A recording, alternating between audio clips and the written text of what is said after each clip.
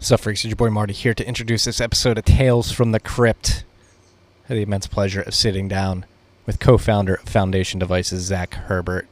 Deep dive into hardware wallets, the trade-offs that come with different hardware wallet designs, and the importance of open source hardware in this space particularly. Also, we dive into Foundation Devices' premier product, the Passport. I think you guys are really going to like this episode. Very lengthy discussion on the trade-offs that exist in this space and the future of open hardware and why that's so important and how Bitcoin incentivizes a better, more secure future. This episode is brought to you by our good friends at the motherfucking Cash App.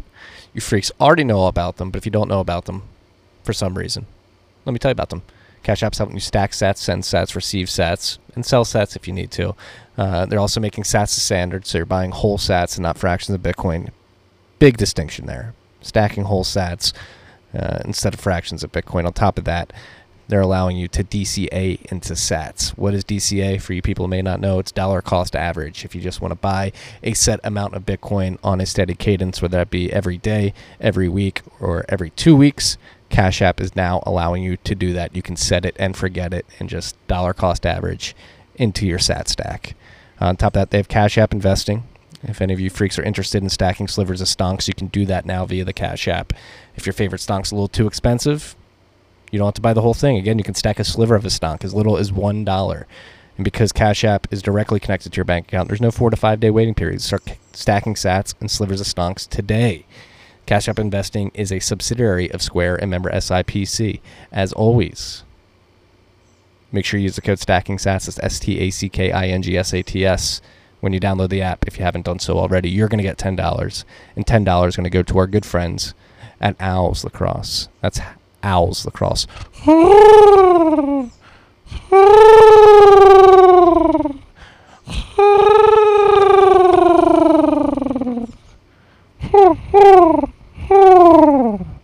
Use the code STACKINGSATS. Download the Cash App, and enjoy this episode with Zach Herbert.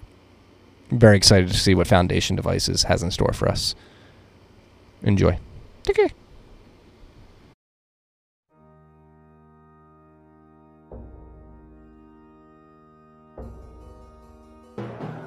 You've had a dynamic where money's become freer than free. If you talk about a Fed just gone nuts, all the central banks going nuts. So it's all acting like safe haven. I believe that in a world where central bankers are tripping over themselves to devalue their currency, Bitcoin wins. In the world of fiat currencies, Bitcoin is the victor. I mean, that's part of the bull case for Bitcoin. If you're not paying attention, you probably should be. What is up, freaks? Welcome back to Tales from the Crypt. It's your boy Marty Bent here on a windy Wednesday morning. Sorry if there's some wind picking up on the mic. I'm on my back porch studio here. It is a beautiful day and a very exciting day on this podcast. We're going to talk about some exciting stuff, hardware, open source hardware particularly. I'm sitting down with Zach Herbert, founder of Foundation Devices. Zach, what's going on? How's it going, Marty? Great to be here. Going great, man. Very excited for this conversation. We've been talking in back channels for a few months now. You've been teasing what you've been working on, and it seems like you're on schedule too. You told me you told me 3 months ago, middle of July, and here we are, smack dab in the middle of July. Yeah, trying to do the under promise, over deliver thing. But yeah, I mean, hardware, can take some time. But we've been working on the product for a few months now, and are really excited to talk about it and just to tell you more about, what we're building. And it's also kind of surreal to be on here. I feel like I've been listening to you guys for probably like a year and a half.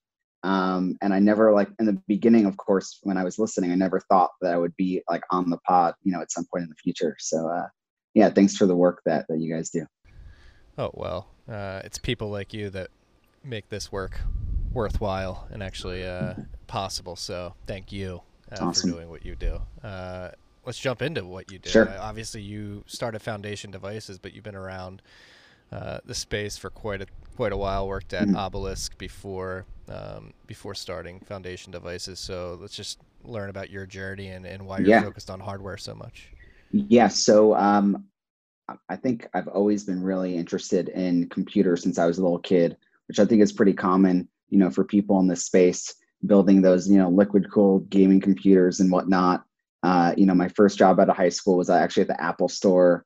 And I've just, loved specifically like hardware, right? I know a lot of people come into the space from different ways. I've always been kind of obsessed with hardware and product design. And I did mechanical engineering in college. And yeah, like you mentioned, I've been working full time in the space since beginning of 2017.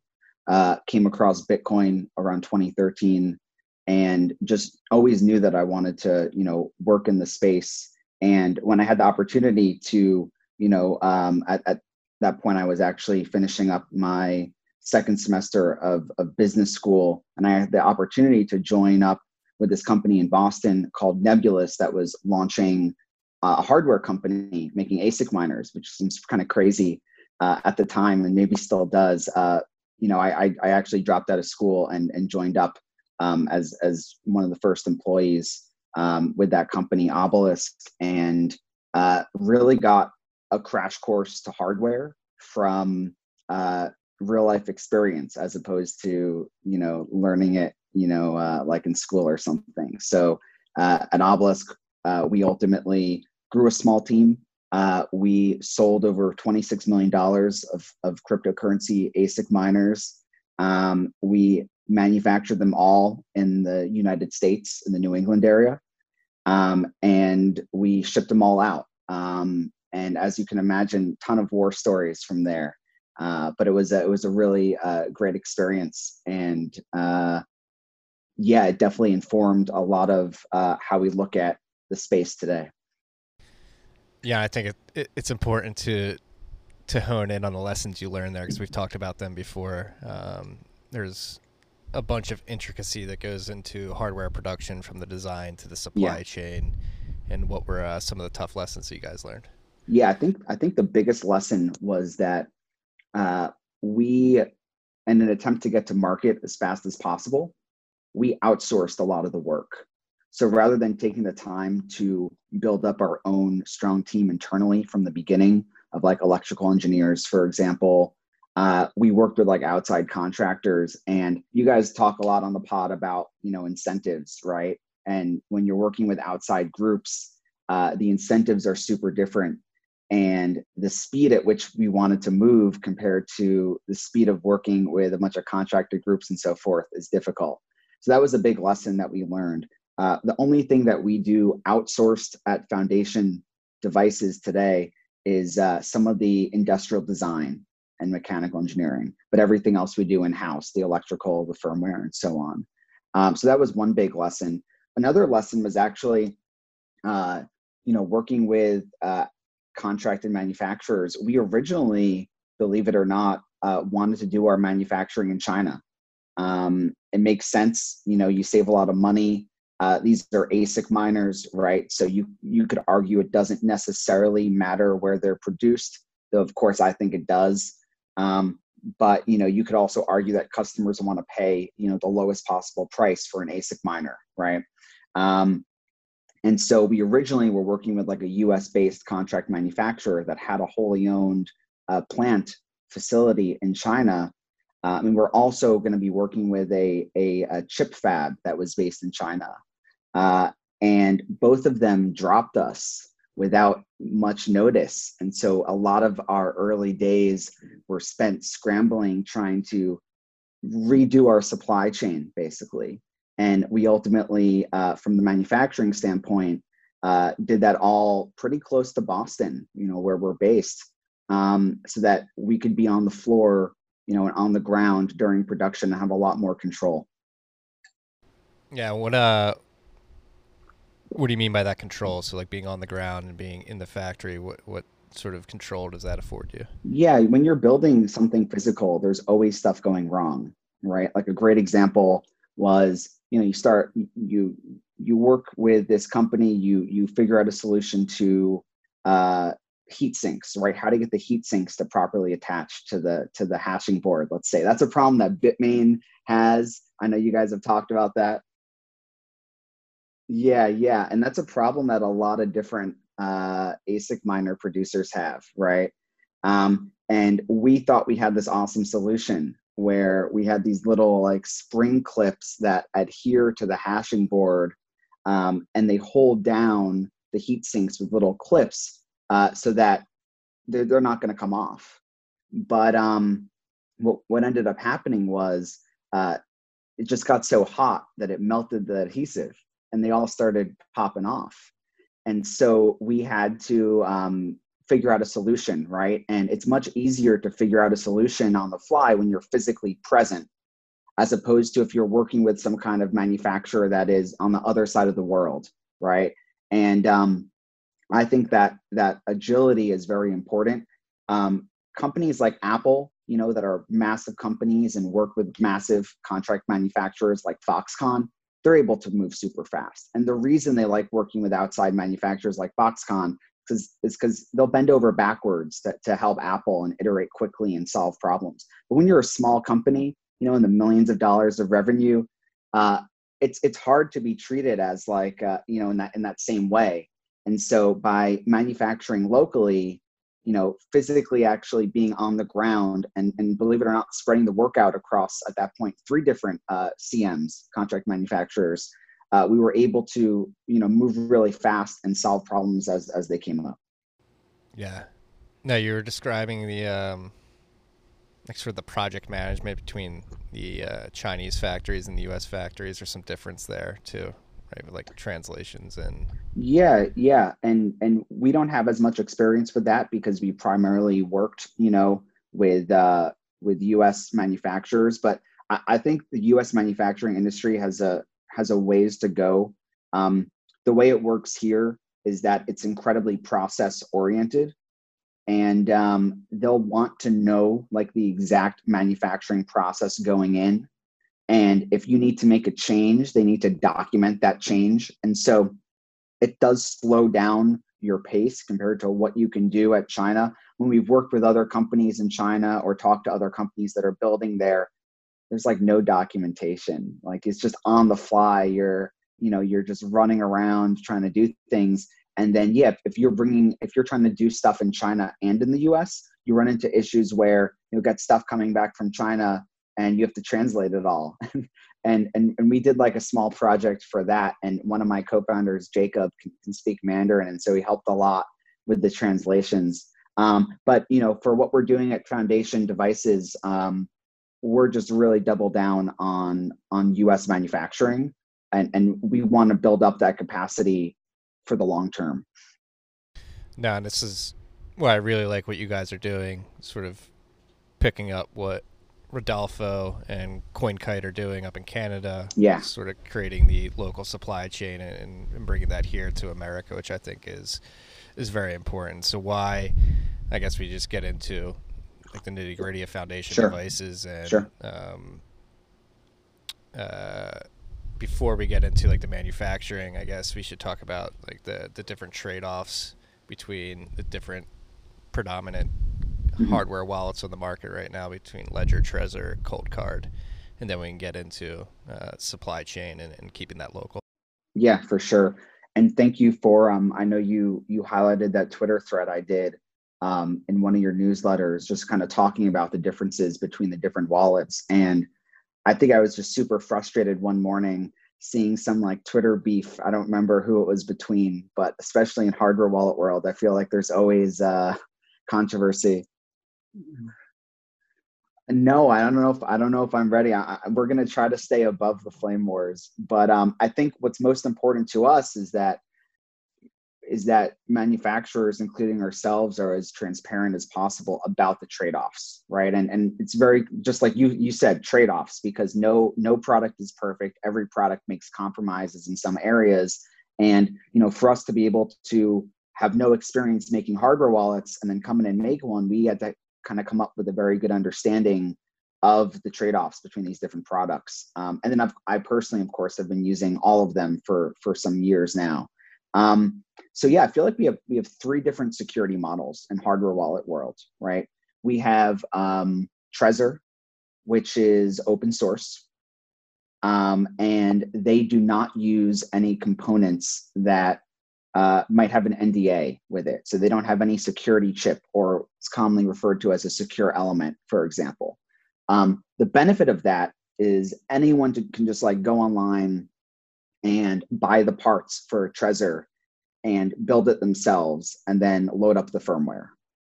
The downside of that is you can extract the private keys. I think Kraken said in like 15 minutes with commonly available lab equipment. Kraken Security Labs, by the way, has done a great job with these posts about hardware wallets and a lot of security research. So I think that came out in, I think maybe January of this year. So so that's Trezor. So you got to understand that if you're going to use that device, physical security is very important.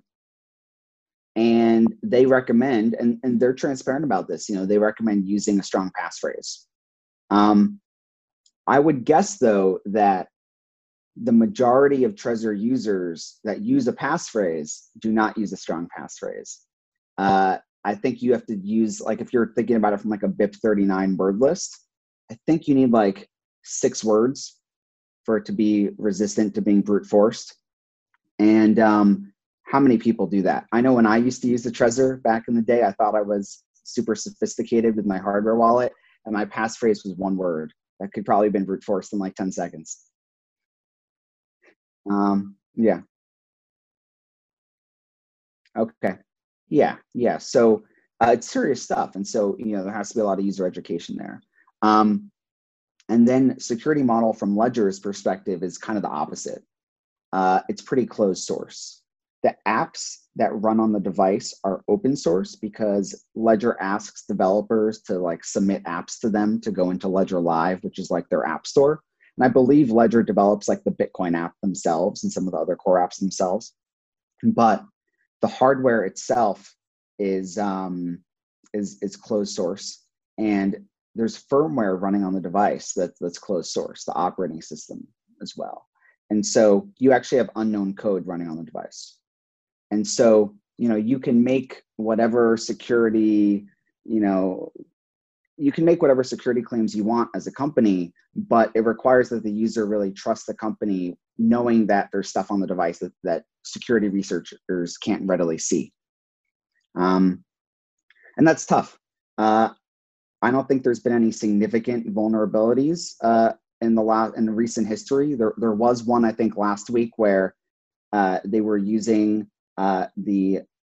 there's 2 chips on the Ledger. There's like a standard processor, and then there's a security chip. So they were able to crack, I think it was Kraken again. They were able to load up some kind of firmware on the normal chip and have it act as like a keyboard and kind of take over the user's computer when plugged into USB. But there hasn't been any serious like vulnerabilities to my knowledge. The issue is, though, if there was a vulnerability, you probably wouldn't hear about it because of the nature of closed source hardware.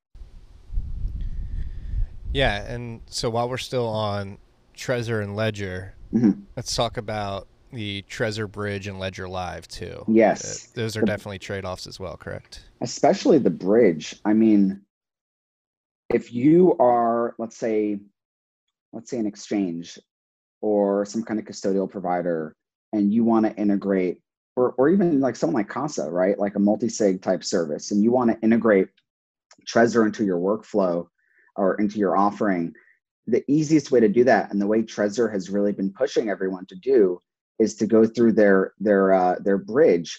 And if you're using Casa, and I've used Casa before, we've tested out obviously like pretty much every wallet, or have used them at different points in time.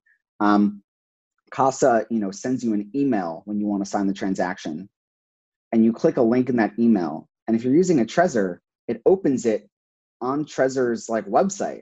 Like it's, I forgot what the exact URL is, but it's something.trezor.io. And that's like terrifying to me, right? Because that means that they could be seeing a lot of information about your transactions. But then also, what happens if that service goes down? Are you not able to use Casa now? And so I think that Trezor's approach of kind of pushing everyone through this centralized bridge is a problem. You obviously do not have to do that. There, like Electrum, for example, you could use it with Electrum, but it's just like that's their preferred way to integrate with Trezor, and they must collect a lot of information about users. And then, Ledger Live, similar thing, except it's, actual desktop software, but a lot of information going through their servers. And I still think you cannot use it with a node, right? I think you guys keep bringing it up every few weeks.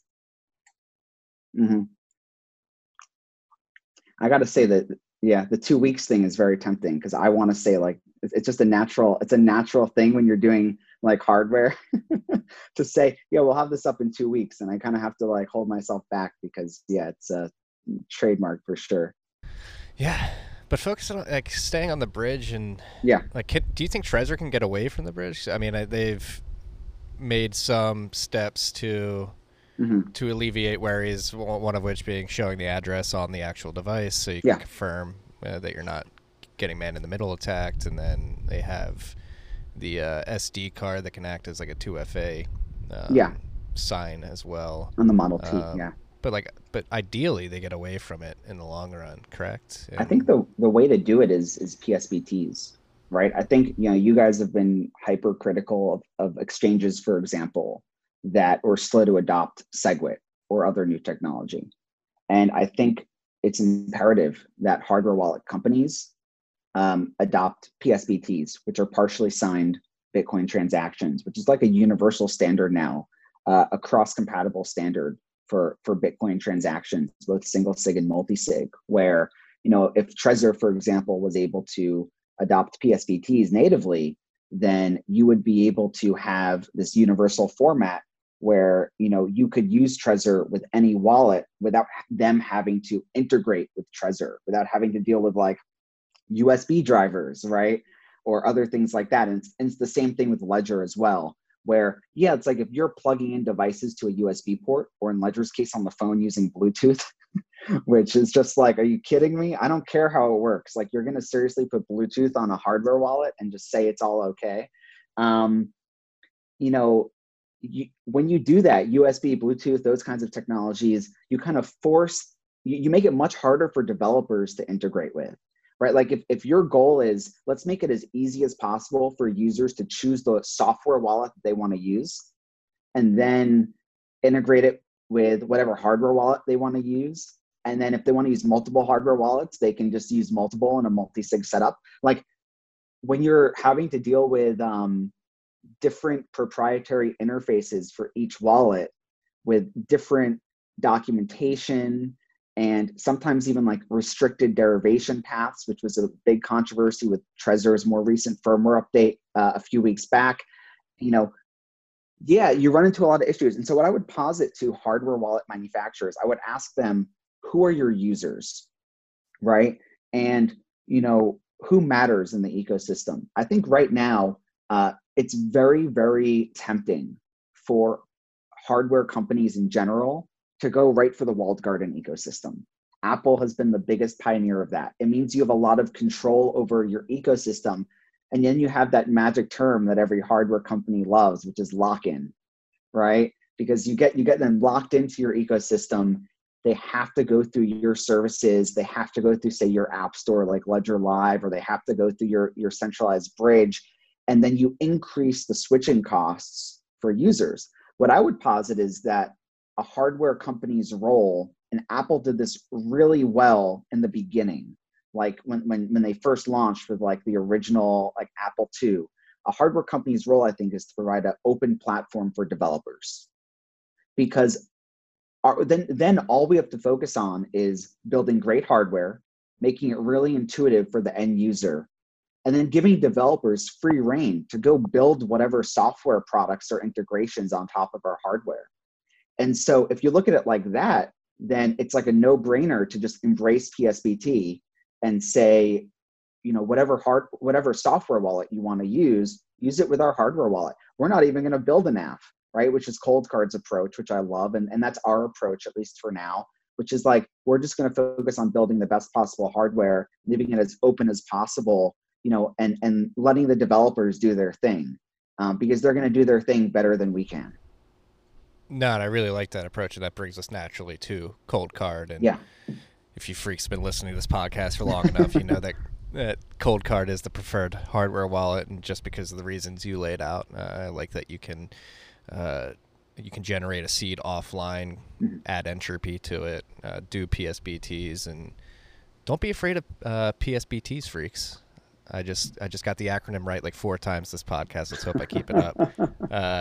But yeah, I for me personally, like Wasabi's had a great UX for PSBTs to create, sign, broadcast the transactions. But it just makes sense. Like, these devices, from a first principle standpoint, you should just assume that the internet is malicious and will transmit data from this stuff. So the fact that you can do all this offline, construct a transaction on an SD card, plug it into a wallet software, sign it, broadcast it, it makes a lot more sense to me. So yeah, how would you describe Cold Card, its trade-offs, and why you like them so much? Yeah, so I think Cold Card is the most rational team, I think, in the space. And maybe it's because they're building for themselves, similarly to how, like, when I think about building a product as like a new company, you want to try to build it for yourself, right? Because if you do that, then it's probably going to be a great product for people like you. And so, Cold Card made some interesting trade-offs. They are using a secure element chip to store the keys. But the way they do it is they actually kind of like encrypt the private keys and then store the encrypted key on the secure element, but then store like the encryption key on the standard processor. So it has a really cool security architecture because you need to compromise both chips in order to get to the private key. So they kind of came out with like a cool practical way for how to reduce the need for trust in a closed source chip, which, by the way, pretty much all computer chips today are closed source. Like, everything is closed source. And we can talk more about that and the nuance there later on if you want. So they have this really cool security architecture, right? It uses a standard processor and a secure element. The secure element is it's like a 75-cent part from a company based in the USA called Microchip. They're a big company, they're a reputable company. So if you're going to have to trust someone, right? And so, you kind of trust that they're selling millions of these chips, every year. I think their biggest customer is Amazon and AWS data centers. So you're like, okay, if it's good enough for Amazon and their data centers, and this architecture is kind of mitigates the risks that are involved, let's do it. Also, the previous gen, which is called the 508A, which is the part number from Microchip, and the Mark 1 and Mark 2 Cold Cards did have a completely open data sheet, which is very unusual when you're talking about like security chips. So they were able to find a part and source a part that had like an open data sheet. The newer one that they're using and that we're using, the 608A, not a fully open data sheet, unfortunately, but there is a version of it that is available and pretty detailed. And so it's still something. It's still better than what you see anywhere else. So I really like that architecture. Of course, PSBTs really important, and they've embraced that from the beginning. And then they have so many cool security features and advanced features, some of which you just mentioned. And they're always at like the cutting edge of integrating like the latest Bitcoin stuff. I forgot what that new BIP is. I think it's 80 something, where you can actually derive like child entropy and use like, you know what it is, right? It's BIP 87, I think. Okay, 87. You just have a master key for a bunch of different keys, right? Correct? Yeah, exactly. Where you can essentially have like your Cold Card creating child seeds, which you can then use to initialize different wallets. So let's say you're making like a mobile, or you're using a mobile wallet, for example, and rather than generating the seed on your mobile wallet, you can generate the seed from your Cold Card and then import it into your mobile wallet. And that's awesome. And like they're at the cutting edge of embracing all this stuff. So that's why I drew the parallel earlier to like exchanges embracing SegWit, which is, when you're a Bitcoin first or a Bitcoin only company, you are naturally going to be much faster adopting the cutting edge stuff, and that's going to provide your users with a much better experience. And so those are some of the things I really like about them. I also love that it's made in North America, it's made in Canada. I think that's great. And it's just like you guys, it's the hardware wallet that I personally use and recommend. Yeah, and it's BIP 83, not 87. Okay, I got 83. that wrong. Cool. At least I knew it was 80 something, right? Yeah, I had to double check there. Sorry for Cool. typing. But No problem. no, I mean, I think this is a very thorough sort of rundown of the different trade-offs and the different products on the market. So let's dive into the Passport. Yeah. What you guys are building and how you've what you've learned from these products and how that's affected the design of your hardware wallet. Yeah. And so, I just spoke a little bit about the security models of these different devices, right? But there's a whole nother component, which has somehow become controversial, which is UX, right?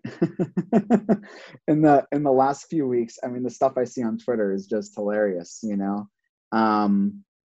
So, obviously UX is really important. And the reason why, we started Foundation Devices and our first product is a hardware wallet, called Passport, is because of my deep frustrations with hardware wallet UX, and security model, and supply chain stuff, of course. But like, if UX wasn't an issue, then I would just be like, yeah, I'm cool with my cold card and that's that, right?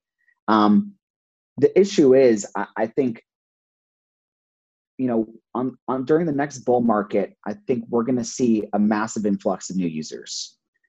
And my biggest fear is that those new users all go to Coinbase because they try out the hardware wallet. Maybe they'll see a picture of it, or they'll maybe buy one, or they'll see their friend using it, or they'll watch like a YouTube video.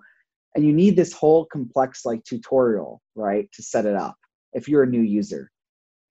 And I'm just thinking, like, could you imagine if you needed a whole complex tutorial to set up like an iPhone or something? And obviously we're not there yet, right? It's still early. But once again, my biggest fear is that users will choose custodial providers during the next big bull market because the existing non-custodial options are too complicated. And I think it's a reasonable and sound, fear. And it's why we're a bit more focused on, mass market, right? With this product, and trying to figure out, how do we make a hardware wallet that's easy enough to use where, you're a relatively new user and you just do a little bit of research and feel comfortable buying and using, this kind of hardware wallet. And so, Trezor, I think the Model T is probably the most usable wallet right now from a UX perspective because they employ a small touchscreen. You can enter a passphrase on device, with that touchscreen. But like I mentioned, I'm not a fan of their security model, right? Cold card, the UX is, speaks for itself. And I feel like that's a feature with that product. It's designed for the hardcore user. It's designed for someone who wants total control and have, every single option at their fingertips when they're securing their Bitcoin. And that's great, right? And then Ledger, I actually think they're the worst UX, believe it or not. And it's hilarious to me that their product has not really changed in the way that you function, like the way it functions or the way you interact with it since like the original Ledger. Try entering your 8-digit PIN with 2 buttons for a new user is the example that I like to give. You can't see the whole address at once on the screen. Oh my God. Yeah. I mean, that is just bad. And so there's no reason that you have to use a small screen for a hardware wallet, but you should keep in mind that there are trade-offs when you're buying screens. For example, we could talk more about this later too, but most touchscreens, well, pretty much every touchscreen has an embedded processor running firmware that the manufacturer puts on. And so if you're sourcing a touchscreen on Alibaba, it's coming from China. Pretty much every screen, will come from China anyway. That means that, Trezor's touchscreen is running unknown firmware on it. And the screen is a very crucial part of a hardware wallet. So I want to point out that we can just keep going all the way down the rabbit hole. There's layers and layers and trade-offs, but basically we're not comfortable with the UX of the existing options. And for the ones that we thought the UX was okay, we weren't comfortable with the security model. So Passport, it's a pretty small device. It's 4 inches tall and 1.5 inches wide. I think by the time the pod airs, we'll have our full website up that gives all the product details and everything like that. It uses a 1.8 inch monochrome display. It's actually made by Sharp in Japan, and it's called the Memory Display. It's very similar to e-ink, and it doesn't have any embedded chip on the screen at all. And so they actually etch the circuitry into glass. And so we can optically inspect each screen as it comes to the production line and be like, okay, the screen is good to go. It has not been tampered with at manufacturing. So that's just a cool feature. It has a physical keypad, an alphanumeric keypad, much like what you would see on like an old cell phone, you know, like a Nokia candy bar phone. It kind of looks like a small version of a Nokia candy bar phone. And it also has a physical, you know, 4-directional nav pad with 2 buttons to, you know, for making selections on the screen. So the goal there is that, yeah, making it kind of almost feel like an old phone means that for most users, it's an incredibly intuitive experience. When you pick up the device, you already know how to use it, right? We don't need to teach the user how to navigate. You know, we don't need to have buttons that serve multiple features, right? We don't need to have a number button that is also a letter that is also an up arrow, right? So we were able to just kind of space out the text input and the character input on the device a bit and make it more comfortable. It uses, for communication, it's completely air gapped. It uses either micro SD card or a camera. And the camera, of course, is to scan QR codes. And we're seeing a lot of progress now with like multi QR code standard.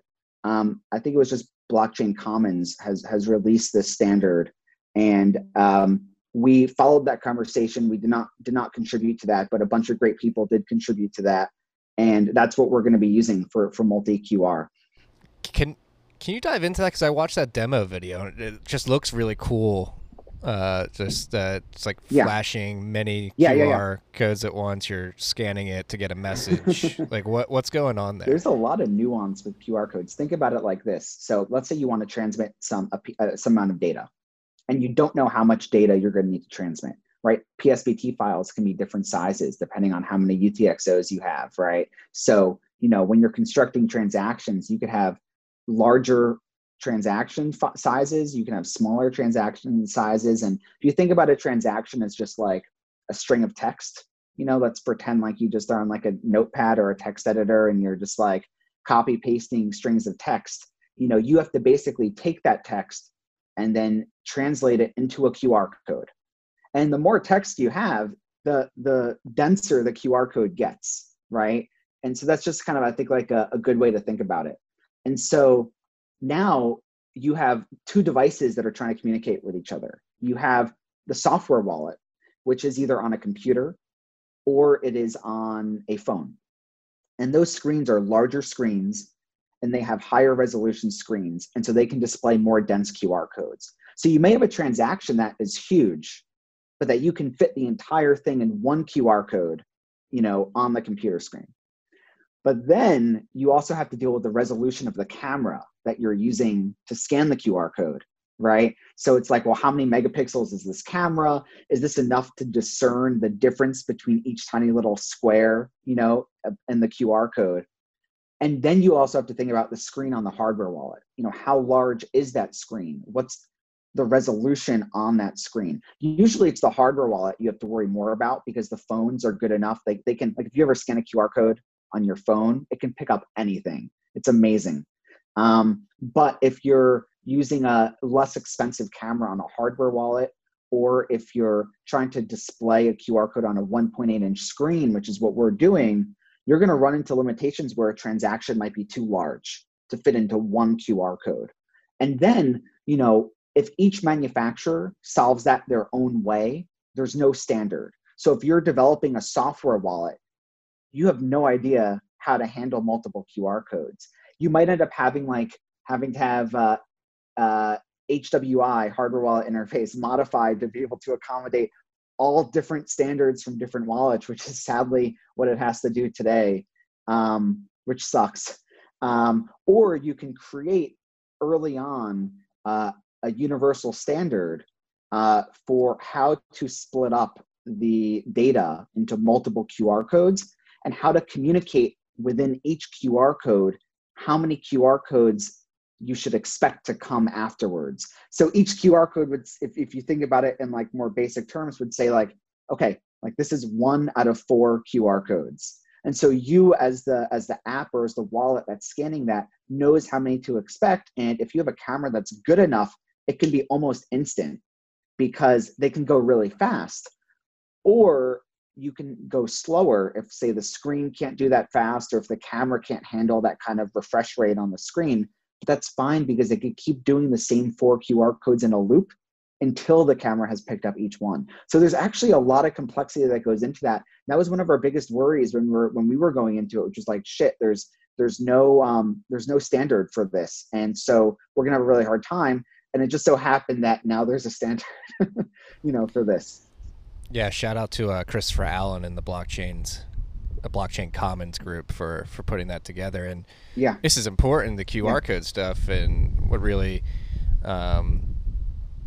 sparked an aha moment for me was Justin Moon's Junction and his BitBoy, where the stateless transmission of data via QR codes just seems like a much more secure way to move data if you're using Bitcoin. Yeah, definitely. Ideally, we'd like to pull off the micro SD slot completely, and just do completely air gapped with only a camera. The difficulty is firmware updates. So there is one way to do it, which is firmware updates over QR code. But as you can imagine, that requires an operating system on the hardware wallet that is extremely small in terms of like the size of the operating system, like the number of kilobytes or megabytes, and you need to have it like designed in a more modular type form where if you want to update something in the operating system, you don't have to update the entire firmware image. You would just send over the exact updates that you would need. And that's complicated. We, for Passport, actually forked Coldcard's firmware because we thought that we'd be crazy as a new company in the space to make our own firmware from scratch and then tell people, trust us, use our firmware, everything's going to be fine. We figured, let's start with the mature firmware that's been tested for years on the market. Let's make a lot of changes, change the entire user interface, adding camera support to scan QR codes, actually everything like in terms of what the user sees is different.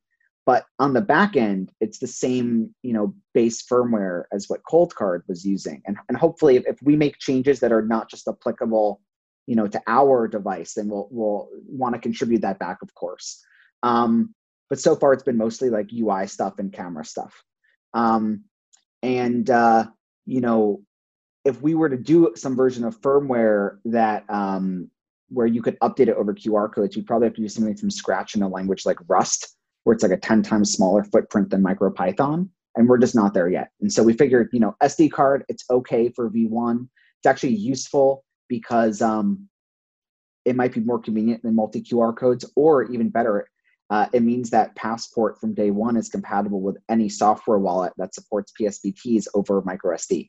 And so, even if not all software wallets support QR codes from day one, and the ability to capture an image from the computer webcam or from the phone camera, that means we'll still have compatibility from day one with all these different software wallets, and that was really important to us. Yeah, and I'm just looking at the product specs. Yeah. Right now, the information you sent over. Another Sure. huge thing is that it's completely battery run, correct? Oh yeah, AAA batteries, old school. We're joking around about how we are of course going to include in the box batteries, and we're also actually going to include an industrial grade micro SD card in the box, maybe 2. And we're going to push users to like backing up the wallet to the micro SD card instead of writing down your 24-word seed on paper. Coldcard already does a really cool backup, functionality that you probably know about. But yeah, the battery thing, I mean, why wouldn't we do it, right? We don't want to have a USB port. And then the option after there is either lithium ion battery, where we could have made the thing so much thinner. I wish we could have done it. It would have been so much thinner, and that would have been awesome. Or AAA batteries. There's 2 reasons we chose AAA, maybe more than 2, but 2 key reasons. One is long-term storage of the device.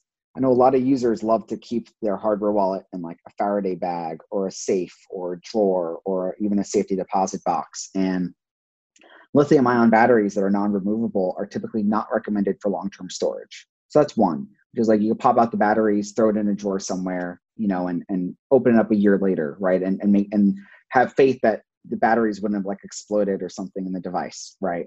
Then the other thing is that most of the lithium ion batteries also have opaque like closed source silicon inside the battery. And ColdCard has talked about this a bunch, and it's why they have their like cold power type adapter, because if you're plugging into say an external battery, or even if you're using an internal battery, that battery can collect data. It could theoretically have a chip inside of it that collects data. It needs to be able to have a smart chip inside, because it needs to be able to regulate its charging. And so they all have chips in them. And so if we were to put a lithium ion battery in our hardware wallet in the future, we would probably either still sell like this version of Passport as like Passport Classic, or something like that, because we think it's just killer to be able to put AAA batteries in. Or B, we would try to find some supplier that can make one that's like a dumb battery. And that does exist. Like if you've ever bought like rechargeable, batteries back in the day, like rechargeable AA batteries, but those typically are not lithium. I believe they're like NiCad, like the older school batteries. And so we have a lot of work to do on that front. And we figured, let's not do the work for V1. Let's just do AAAs, and we can try to figure out that nuance for a future release of the product. Yeah, no, I think that's really cool. And again, just as somebody who holds UTXOs on hardware wallets, and like Trezor is my go-to, but obviously I've shifted hard towards ColdCard because I never have to connect it to a computer, and the fact that you don't even have the ability to with Passport is pretty huge. Yeah, and I just want to emphasize the attack vectors when a wallet is not air gapped are enormous, right? The space that you have to discover vulnerabilities, if you can just plug in with USB, for example, is enormous. I think that Ledger vulnerability from last week is a perfect example, which is, it doesn't affect your coins at all. Like your coins are theoretically safe, but the fact that, you could load something up onto there and make the hardware wallet behave as a keyboard, you could theoretically have it like, navigate to like what would happen, for example, if someone was able to take advantage of that vulnerability. You plug your Ledger into your computer and it takes you to a website to download Ledger Live immediately. And you just think like as a new user, oh, this is awesome. This thing is like, was able to automatically take me to their website to download their, their software. And then it turns out it's a phishing website, and you download some modified version of Ledger Live, and it displays to you, it does something, right? And once you do that, there's numerous ways where they could get your coins without having to actually compromise the Ledger wallet itself. And so we just want to try to just close down as many potential attack vectors as possible. And we do think air gapping is the best way to do that.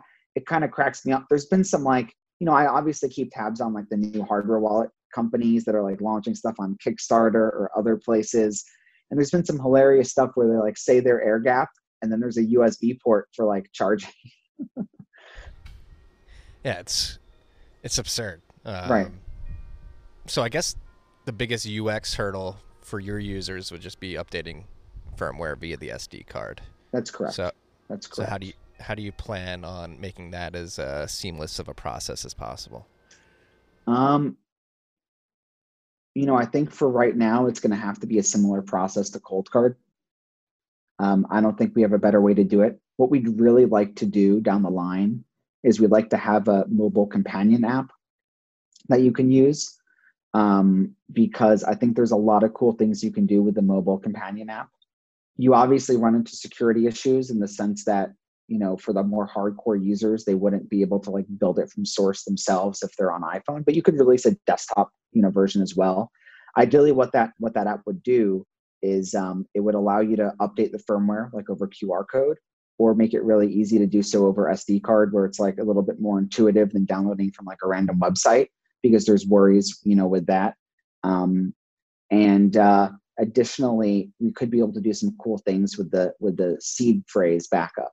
That's, I think, one of the worst things about hardware wallets today is having to write down the seed. If you're using a multi-sig setup and you're feeling like confident in your setup, you might not want to write down the seed. But I think for new users, I don't know, I'm curious what you think. Like, what % of users that write down the seed actually understand that if someone finds that, they're going to get full access to their Bitcoins?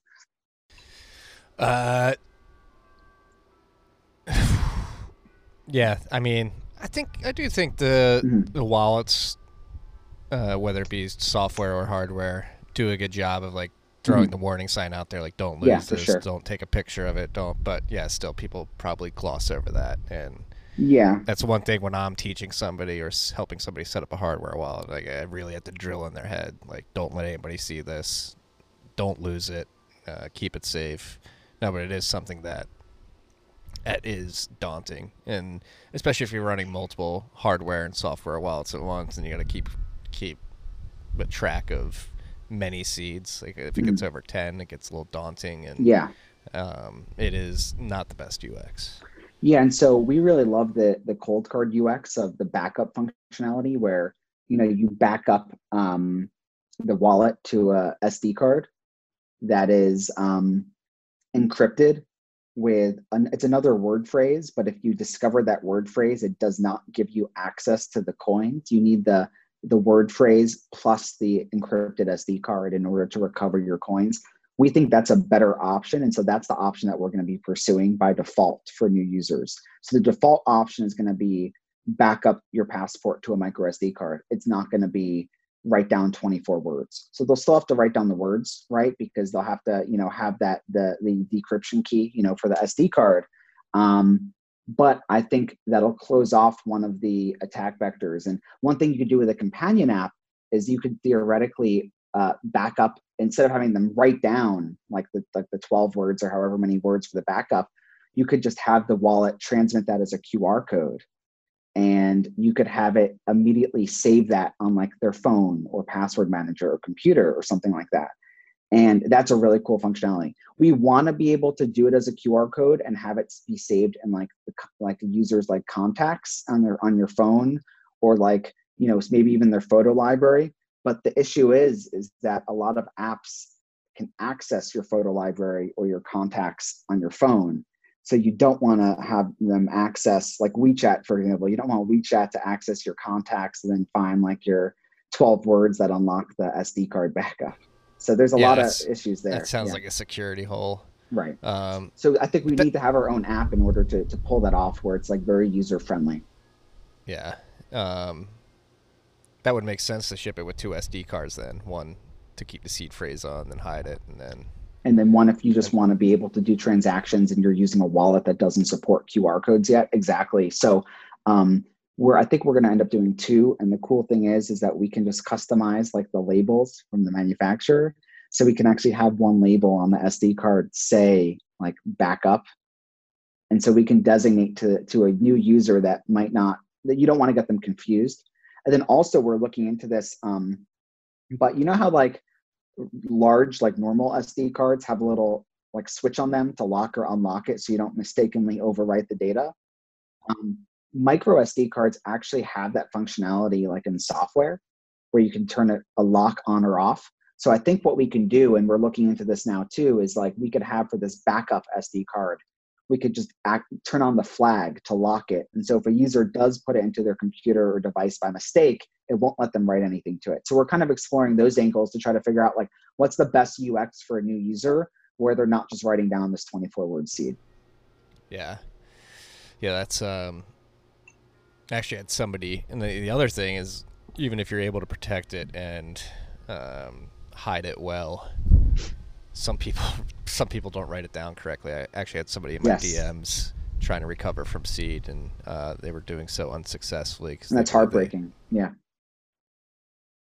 And that's why I think multi-sig, by the way, is still the best avenue, right? Because you lose one of your devices, you can cycle it in or out. And the way we look at our roadmap, for the hardware we're building at Foundation is we think every device is going to have the ability in the future to send and receive Bitcoin, right?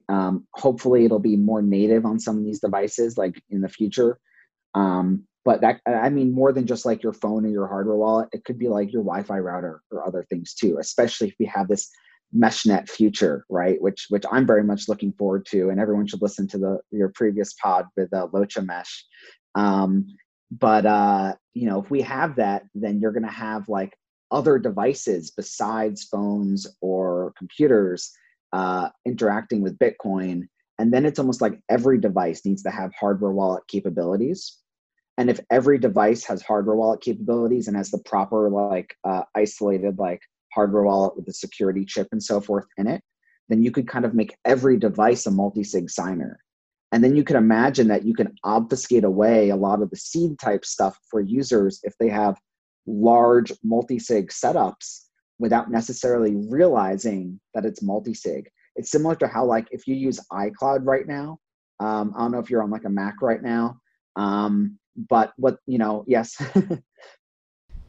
Yes, yeah, I am. Yeah. So what my old faithful 2014 MacBook Pro before they messed up the keyboard. Going strong with your HDMI port on there, probably.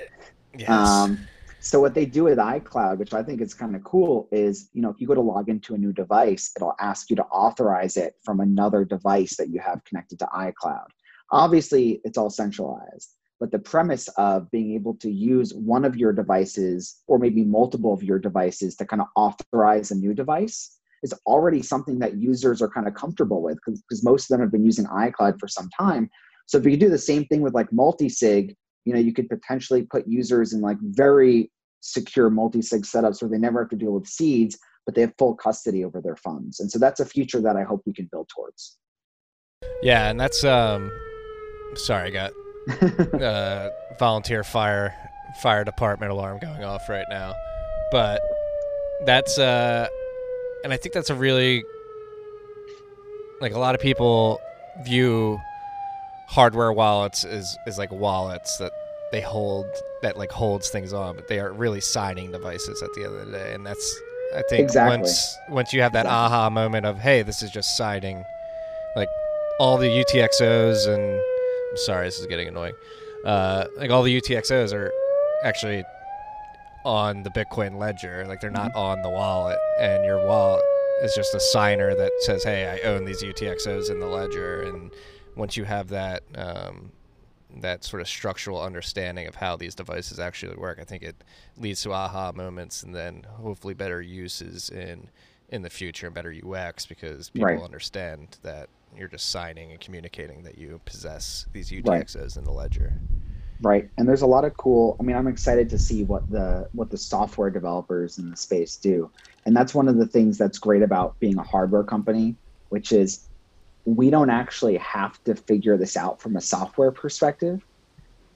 We just need to provide great hardware that's user friendly and open for developers. And we need to put in the tools that developers can access. So a great example is what happens what would happen if you released a phone or a router or something that had hardware wallet capabilities and was completely open to developers? Would they take advantage of that if you make it accessible over an API for them and have an SDK that they can use? I think all my hardware examples are from Apple, because I used to be I am pretty obsessed with Apple, right?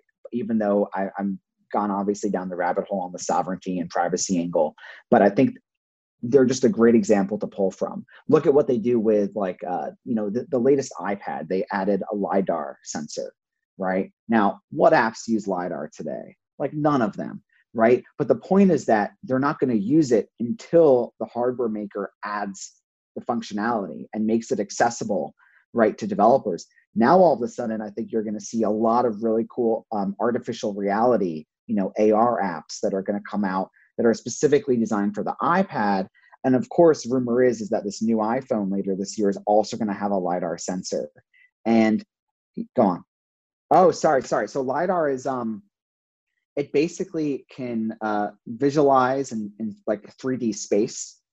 And so, previously how if you were doing like an AR type thing on the iPhone, like I don't know if you've ever clicked a button to go on. Yeah. Or like how if you go to buy an Apple product now, you can on their website, you can say like view this in AR. You kind of move your phone around like in space to calibrate it, and then like all of a sudden the object appears like on your floor. IKEA has that now in their app. There's a lot of apps that do it. So that is what you have to do without LiDAR, because like the phone basically uses the camera and the accelerometer and other functionality to kind of figure out what your room looks like and the space looks like, and then will properly size the object in artificial reality. But with the LiDAR, you don't have to calibrate anything. It just makes a 3D map of your environment, and you can just use it immediately. And it's also, there's use for that in things like self-driving cars or other stuff like that. And there's a lot of use cases there. So by Apple adding this, it's something that developers probably didn't think about, but now it's something they're working for. So another great example in our world, in the Bitcoin world, is, what would happen if we had like, let's say an open source phone that could run like something like Graphene OS, which I know you guys talk about. I think Matt really loves to shill Graphene. Big Graphene stan. I'm running Graphene as well on nice. a Pixel, and I like nice. it. So what if you were to add the proper MeshNet antennas to that kind of device, and you gave developers access to that? Then all of a sudden, bootstrapping a MeshNet becomes much more feasible. So when we think about like what our responsibility at Foundation is to the Bitcoin space and kind of like the sovereign internet space, it's like our goal is to build great hardware, make it completely open, make it really nicely designed and easy to use for the end user, and add in all like the dream wish list stuff that the developers want to take advantage of, and then step away and let them get to work. And I feel like that's what hardware companies used to do. And now it seems to be more about like maintaining your walled garden ecosystem. And if there's so much controversy with the App Store lately on Apple's side of things, of rent seeking and trying to take large fees from developers and forcing them to use like in-app purchases. And now with Apple Pay grabbing a slice of every single credit card transaction and having capabilities on the device like NFC, but restricting what developers can do with that. That's crazy, because when you remove those restrictions, you'll sometimes see developers doing really cool things with the technology that you didn't think of as a company. And so our goal is just like try to get as much cool stuff into the hardware and get out of the way. Yeah. I guess that drives an interesting question. Like when you get out of the way and you let software developers do their thing, does that necessarily increase attack surface? It depends on how you do it, right? So like, for example, if you were to do some kind of Node product, and there's a bunch of different teams working on cool Node operating systems and that kind of thing today, all of which are running on like a Raspberry Pi, which I think is probably not the right environment to do a Node on. It doesn't even have hardware wallet capabilities, for example. You can kind of containerize the apps. It's very common to see them like using Docker or something like that in order to kind of keep the apps within their own container, and one app is not able to talk to another app. You could even have like two standards. You could have like Bitcoin Core be something that all the apps can talk to, right? But then you could have the apps unable to talk to each other. And the best example of that in the real world is iOS, where every app is completely isolated from every other app. And there's some universal things they can access, but it's extremely locked down. And so as long as you do that in the OS, then I think you can have a relatively, safe environment.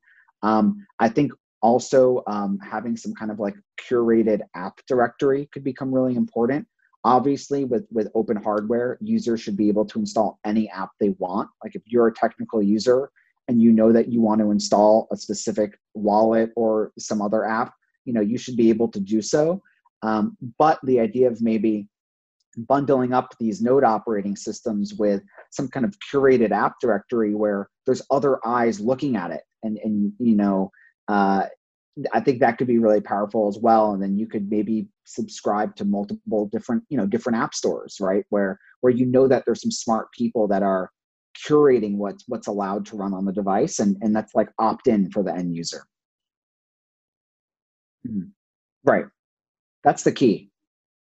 Yeah, key is it's always opt-in. The key is that you never want to lock it down, but you always want to kind of strive to make it easy for new users who might not be technically competent or might be new to the idea of the different security models and the attack vectors that exist in the space. And so I think in this like sovereign internet, I think that curation becomes very important, right? The idea that you can follow like your curators of choice and have some trust in them. And then if you want to, you can switch to something else or follow multiple.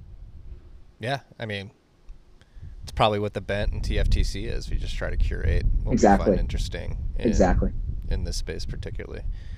I wholeheartedly agree with that trend. I think people are gonna. I mean, the news out of the New York Times this week is pretty evident of that. It's gonna transition to, and it already has in some ways, towards independent curators or content creators that audiences trust. Yeah, I almost wish we had a resurgence in RSS feeds because I have like 20 email newsletters I get now. And it's just ridiculous, and it's like every time I see some interesting new publication start, right, I'll subscribe now, and it's just like overwhelming. I almost like want a return of RSS where you can just have a nice feed of everything. Yeah, it's actually I forget who brought it up. Jeff Andrew brought it up on the episode that he was on. I haven't listened to that one yet. Yeah. He didn't directly say this, but like getting rid of GUIs will be important. Maybe graphic user interfaces are actually driving a lot of the confusion on the internet, a lot of the vitriol, the fact that it's easy to access. This is like a tangent, but that's funny. Something like an RSS feed really dumbs down that interface and consolidates everything. Yeah, I mean, if you think about, I guess, I don't know how I feel about that, because obviously I'm super focused on like the UX side of things, and I think a lot of people, interfaces, I think drive the way that individuals interact with technology.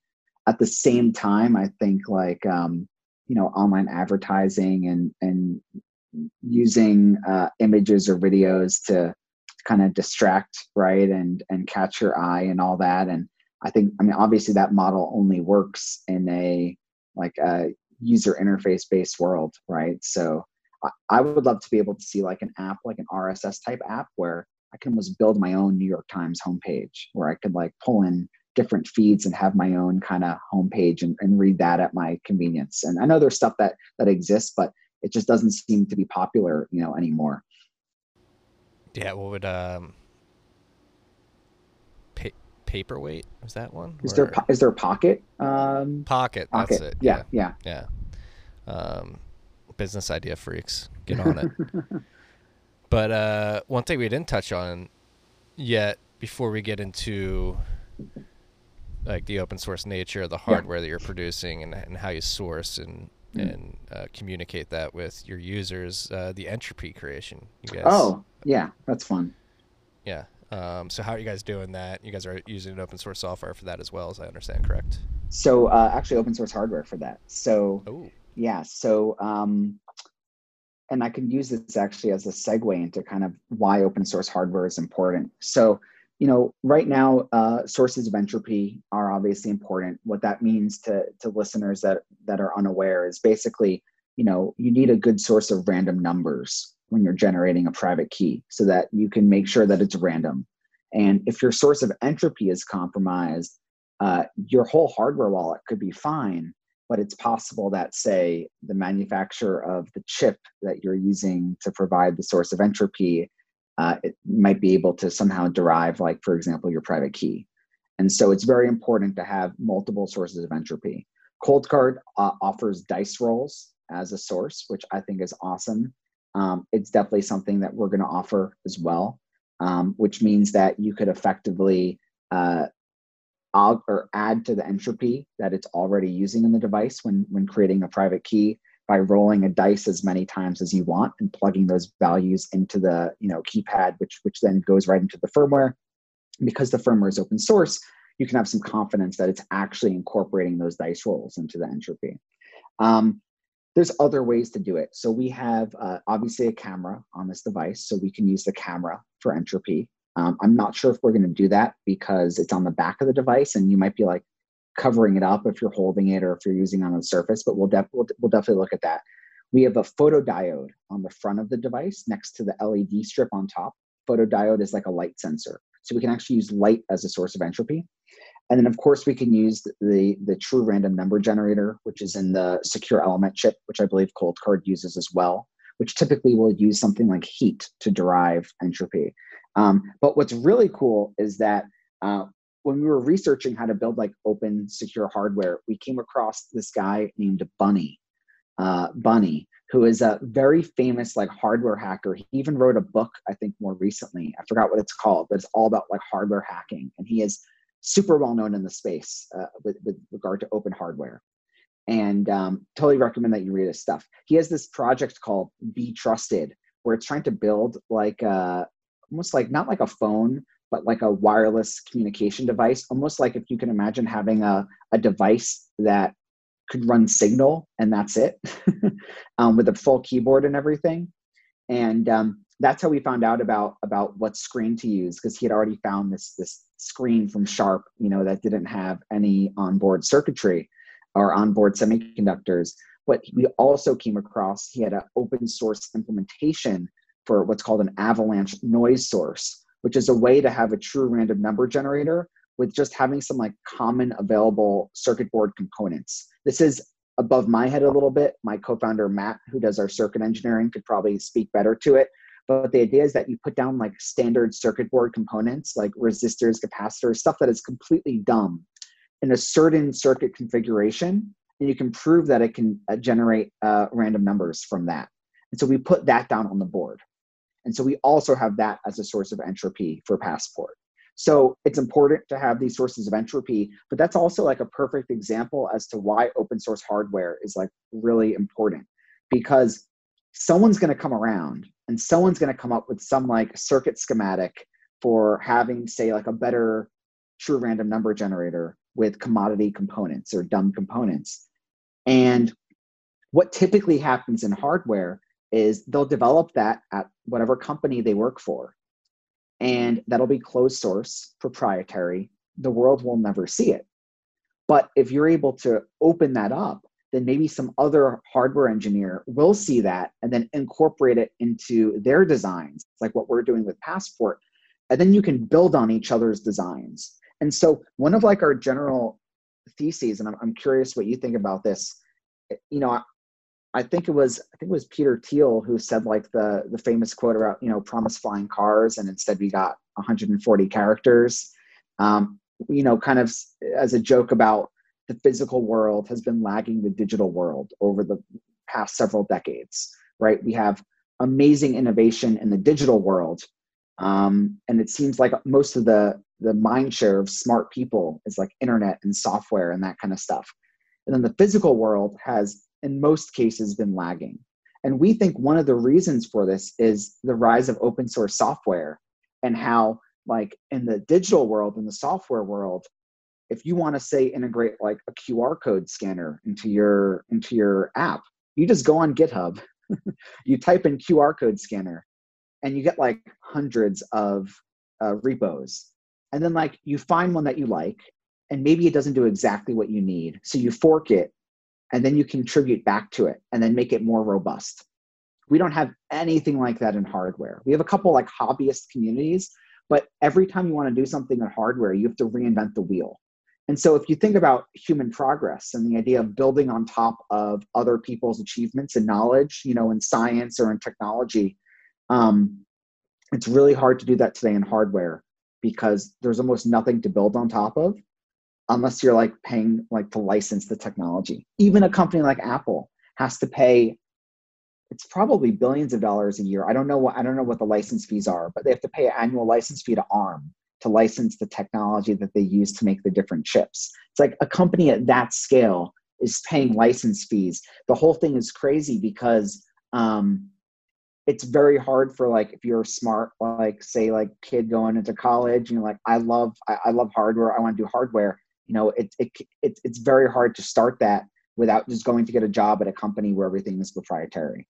And so, you know, philosophically, the idea of open source hardware we think is really important to the world, and also really important to Bitcoin, which I can talk more about, and just this rise of like a sovereign internet, and then really applicable to what we're doing, because we were able to just be like, all right, this guy has this open source hardware schematic, and we can just take that and incorporate it into our device. Yeah, well, I'm going to be a full-blown Bitcoin stand here. Bitcoin fixes this, right? It finally creates the incentive to thank you to move towards open source hardware. And I've said this many times on this podcast and in the newsletter. Like, I think Bitcoin is going to be just as much of a hardware revolution as it is a software revolution. And maybe it was just an incentives thing. Like, yes, why? Like, you're competing with all this closed source hardware with iOS and Android's open source to an extent.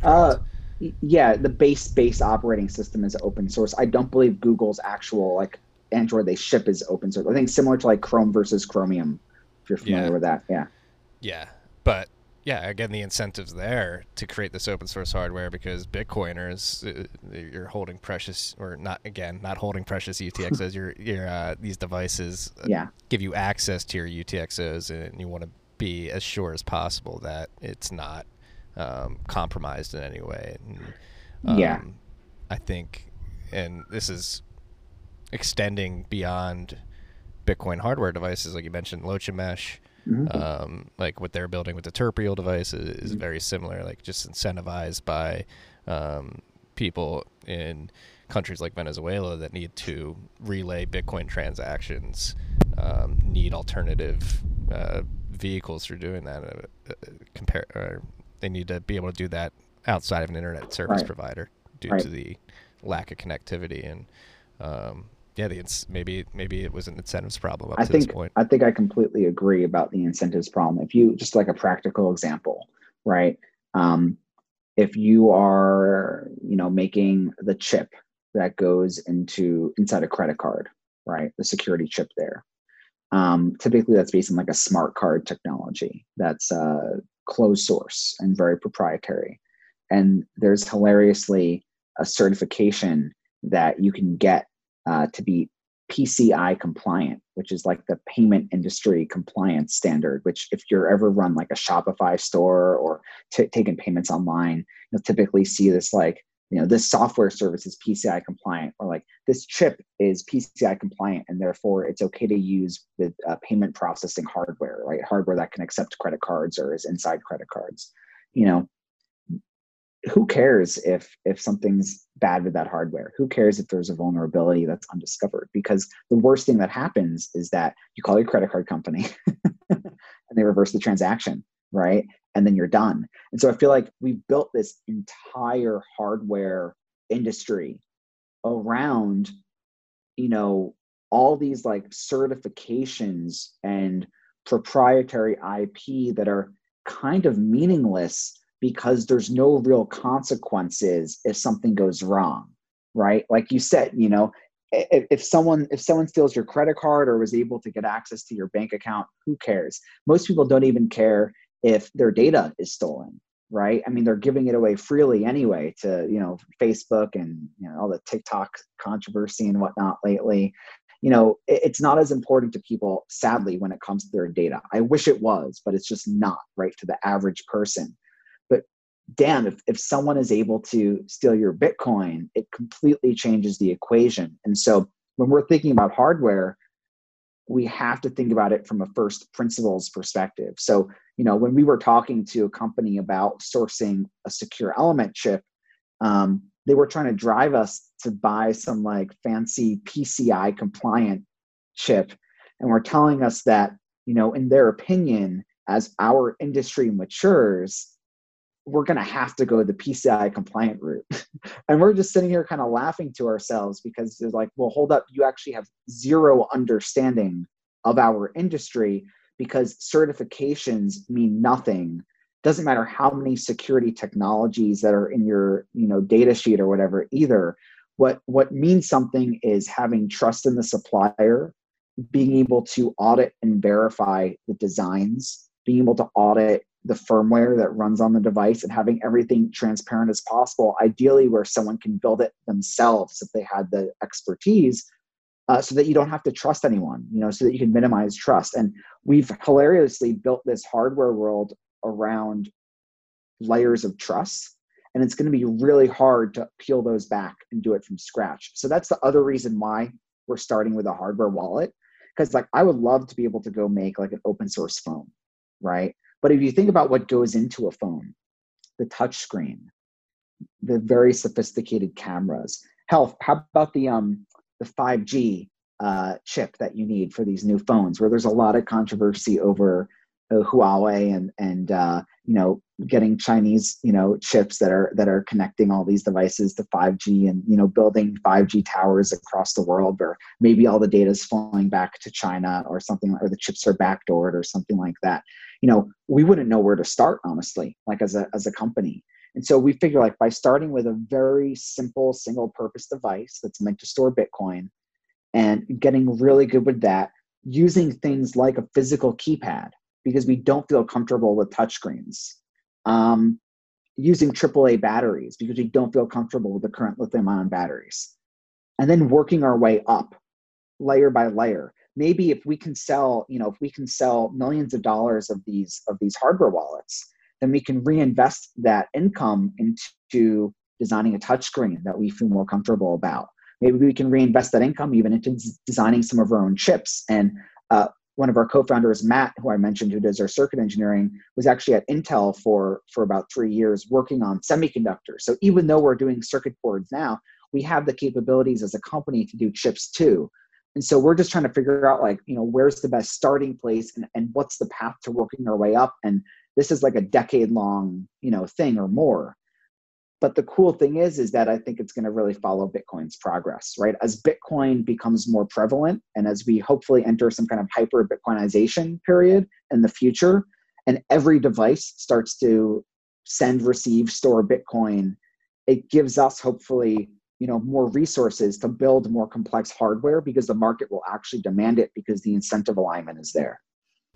Yeah, no, I completely agree. And it's something we've noticed to date with the ransomware attacks, right? Yeah. It's really highlighting the need to sort of secure these systems, and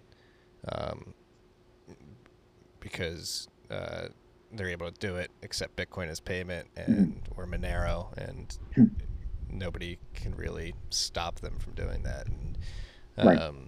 And it does this in many ways. That's a software example. This we're talking about hardware here, and Right.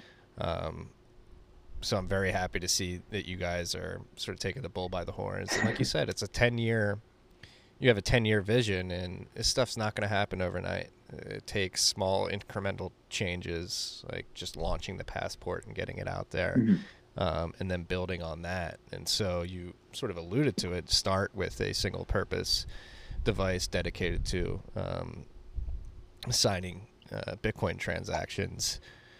What do you guys, how do you envision foundation devices evolving over time if this is a successful product? We, over time, are hoping to be like an open equivalent of Apple, really. We're hoping to compete head to head with incumbents like Apple by the end of the decade. We're starting with this hardware wallet. And we're also working a bit on some node hardware, which I think could be really, really cool, especially because we're not too focused on the software. There's already some great teams working on the software. I think they need a really good hardware platform to build on. And I think, the idea of mesh nets and being able to create hardware that can support that for more normal, mass consumers, I think is really important. And so I think you'll see us start to integrate that a bit. Maybe merging like a Wi-Fi router with a node could be really, really promising. So we're working on that side as well right now from like an electrical engineering perspective, while the rest of the team is focused on finishing up Passport and getting it, ready to sell and then ship in the fall. And then over time, I think the semiconductor part is going to be important, making some like very simple open source security chips. I know Trezor launched like a subsidiary called Tropic Square that's supposed to be doing that as well. So we'll be really interested in what they're doing too. But I think that's going to be a key part of what we're looking at over the next few years, and figuring out how we can actually have the chip completely open and produce it, I think in the US would be really cool. And then working our way up to phones and other devices, I think is the long-term goal. Now, we're always going to make a great hardware wallet, right? But I think having, a lineup of products where we can get people out of the iOS or the Android, strong grip. I think right now, like if you were to say, I want to start a company today that wants to compete with Apple, and you went to like investors or something, they'd probably just laugh you out of the room. Because I think the only way to actually take on a company like Apple over time is to, one, I think, kind of leapfrog them in technology, like maybe in VR or AR type stuff, or two, it's to hop on a trend that we think that they're going to miss. And we think that privacy, sovereignty, Bitcoin is now an unstoppable trend throughout this decade and beyond. And we think that all of them are going to miss it. And we hope that we can help fill that gap and work our way up from a hardware perspective. And, hopefully, have phones and computers and other devices, later in the decade. And so that's really the long-term goal for Foundation. We called it Foundation Devices very intentionally. I'm a sci-fi novel fan. I'm a huge fan of the Foundation books by Asimov. It's kind of funny that Apple is making a Foundation TV show now, airing next year. That was pretty funny to see that several weeks ago. But in the sci-fi books, the idea is that you have civilization is on the verge of collapse, and to simplify it a bit to the listeners that haven't read the books, you have someone set up this planet, the first Foundation, where they sent like all the scientists, all the engineers, and all like the super smart people to preserve all of humanity's knowledge, through like the dark ages almost, until society is able to rise again. And so the idea of like, kind of rebuilding this hardware stack from scratch and trying to, preserve all this technology and make it very open to everyone, right? Just open sourcing everything that we do, I think is really cool and kind of aligns with that from like a sci-fi perspective. So that's one of the reasons, we called the company that, and just, had kind of fun with regard to the naming and the branding and so forth. I need to read these books. Oh, they're so good. So much on this podcast. I feel I'm missing out. There's some great books that are, for sure. Highly would recommend Dune as well. I feel like there's some quotes that really apply to the hilariously to the Bitcoin space now. I can't remember, but I like tweeted a photo of it, some number of weeks back, of some cool quote. Yeah, I think Dune and Snow Crash are like the two that get mentioned most. I actually haven't read Snow Crash yet, so I should do that. And then why Passport? I like the name Passport. I just had it in my head for a long time. I think it's really important when you're making a device that has more of a mass market appeal to name the devices with names that people understand and sound really good, hopefully, and are intuitive in how you understand what the device works. So like right now, Passport is a single purpose device. Like you mentioned, it's there to just store your private keys and sign your Bitcoin transactions. I do think we're moving though to a place where I hope everything is going to be private key based, right? Where your identity, hopefully private keys. I know Microsoft is doing some work there that's actually tied to the Bitcoin blockchain, which is awesome. Passwords, right? Maybe the idea of replacing email and password with private keys. That could be something Lightning based, which I'm very excited about, right? Yeah, like LNURL auth or LSAT. Right, exactly. So that could be something Lightning based where you're sending like a one sat payment to log into a service. And obviously that's connected to your node, which is connected back to your private keys. Or it could be something different. The point is that, and I'm just going to keep coming back to that, we as like a hardware maker, we don't know what standard is going to win. We don't know what's going to become popular, but we do feel very strong conviction about like the decade-long trend about identity, privacy, Bitcoin, and so forth, and the importance of private keys and to give normal users the ability to store their own private keys. So if you think of Passport more as like a, in the future, a general purpose signing device, maybe we'll always have a version that is like only can do Bitcoin because there's going to be that hardcore segment that cares. But maybe we have one that is also able to store your 2FA codes, store other private keys. If you're a developer, maybe storing your SSH keys, right? Like the idea that this is a general device that's designed for key storage. Maybe we can even derive all that from your master private key with BIP83 and create a very user-friendly way to do that, where the device is still just like a Bitcoin wallet storing one key, but you're actually using these keys in a lot of different places with like derived keys from there. So that's what I'm hoping we move towards in the future. So we think of this device as like your passport to a more sovereign internet. And so that's why we called it Passport. And then we have some cool naming for some other products that we have in the works that hopefully we'll be able to share in the future. But everything is trademarked. So I'm sure if someone want to do some searches, they'd be able to find it. Well, I think this trend is imperative. Yeah. It is imperative that we move towards this direction. Yeah. Because the alternative is not a very freedom-inducing alternative. It's pretty scary, actually. So the fact that you guys at Foundation Devices are working on this stuff is extremely encouraging, and I just want to thank you guys for all the hard work you're doing to sort of not only get these products out, but really push this narrative like, hey, this stuff's going to be important moving forward. Yeah, well, thank you. And you know, it's interesting. When I first got into Bitcoin, it was mostly like number go up, and it was mostly because I was just like, hell yeah, let's create a better form of money, right? Let's go create a more more simple, straightforward system where people can transact directly and get rid of these middlemen. Listening to this pod over the last like year and a half, and reading your newsletter, and obviously getting exposed to a lot of other people in the space, I feel like I've personally kind of transitioned my view. It started out, I couldn't care less about privacy and sovereignty back in like 2013 and around there. I just honestly, like, it just was not something I thought about.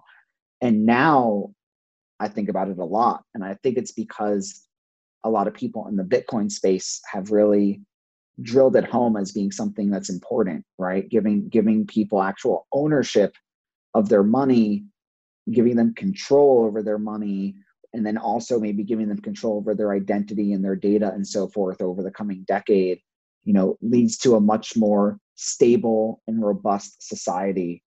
And that's the other reason why like we're really big on the US manufacturing. One is obviously like we're an American company. And like I mentioned, there's a lot of reasons to want to have that control over the supply chain, especially when you're making security related hardware. Like it's really important. I would love in the future to kind of vertically integrate and maybe have our own facilities in the future, which is something that you don't really see much anymore. But I think there's a reason to do it. I think the incentives are finally there when you're building, this type of hardware.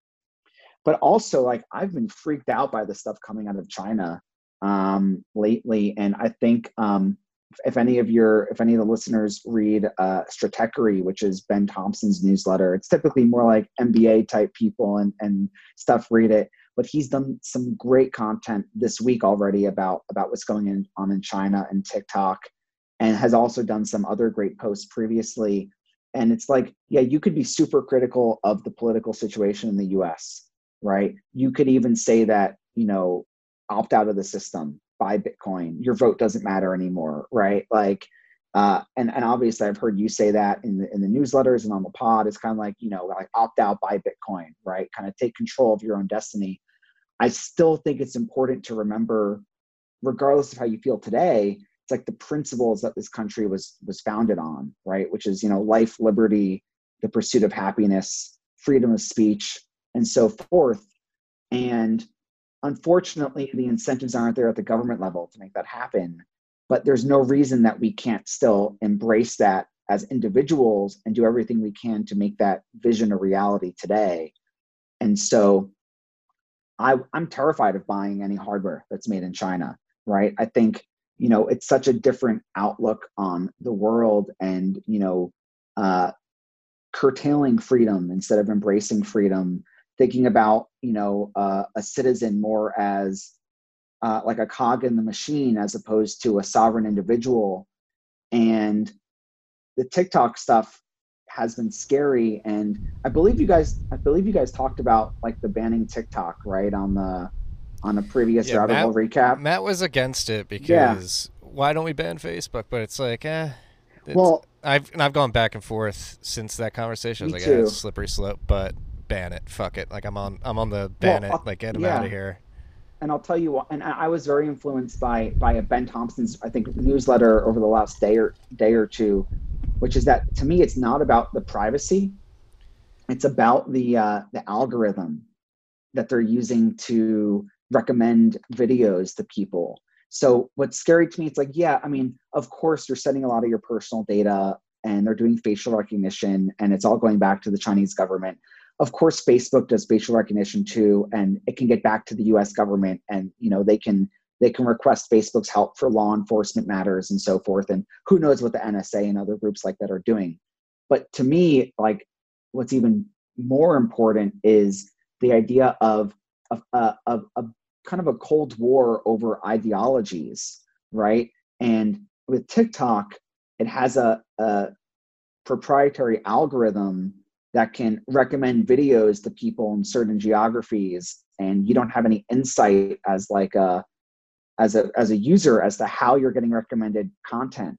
And so the idea of like a foreign-based propaganda machine that has ideals that directly conflict with our ideals of sovereignty, liberty, freedom, that kind of thing, and then having that company and government essentially control the algorithm that dictates what people see, right, and what people hear. That's what scares me. It feels very Orwellian in that regard. And so I'm on the side now of ban TikTok, but it's just another thing. It's like, it's great that most hardware wallets today are not produced in China. Like, I believe Trezor and Ledger are produced in Europe, Coldcard is produced in Canada, but all the other devices are. And if we're entering into some kind of Cold War, which we could be, I think it's important. I think we're definitely in the midst of one. Yeah, so I think it's more important than ever that we relearn how to make things here. And that's one of the other just driving goals that we have as a company. And again, this is going to be a long-term thing. It's not going to happen overnight, freaks. And that's why I love 10-year plans, plans. Bitcoin is a long project. It's going to take a long time. And it's going to happen slowly but surely over time. And just at Great American Mining, that's our mindset too. Like, there's not much hash rate here on American soil now, but in the next 10 to 20 years, we're pretty confident there will be. And we're just starting to chip away at that. And speaking of chipping away, it's incredibly encouraging to see. Love him or hate him, President Trump negotiating a deal to get a fab here in Arizona with TSMC. So I'm interested to get your thoughts on that. Yeah, particularly. Yeah, so the fab situation is really difficult in this country. You have Intel, which does make their chips domestically, but Intel's fabs, as of today, are only for Intel. I believe if we wanted to like approach them and use one of their older chip processes from like a decade old type process, we'd be able to do that. But the problem is that like when you operate a company that designs the chips and makes the chips, you don't design the fab to be friendly to outsiders. So unless you trained up on Intel's design kits for years, you would probably have a hard time making chips for Intel. And that's one of the great things that TSMC did, where they basically said, the idea of a fab where any design company can come and essentially submit their chips for production, right? And use the Fabs toolkit to be able, so you can essentially have what's called like a fabless semiconductor company where you can spend all your day designing chips and you're designing it like for TSMC's specific process that you're using, right? So TSMC, really pioneered that. And then Global Foundries is based in the US as well, which I believe used to be part of AMD and then split off years ago to pursue the same model that TSMC did of being able to accept outside work.